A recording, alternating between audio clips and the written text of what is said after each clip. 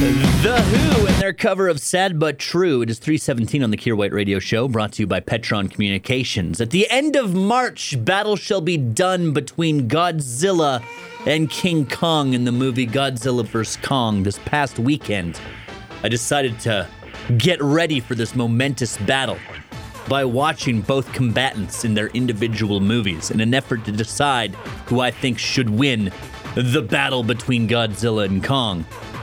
And it's Kong all the way, all right? I know there's a lot of people saying things on the internet like, Godzilla spits nuclear fire. True. King Kong doesn't spit nuclear fire. Also true. People say other things like, Godzilla's 700 times the height of King Kong. Mathematically factual. So how have I reached my conclusion, you might ask? This is how I did it. I watched Godzilla King of Monsters and Kong Skull Island. And, well, geez, guys, Kong Skull Island was just a way better movie. I say this because of two things. One, monkeys are rad. Two, took me 3 sessions to get through Godzilla King of Monsters. What a boring, god-awful garbage movie that was. I don't even know any of the characters' names in it aside from Godzilla.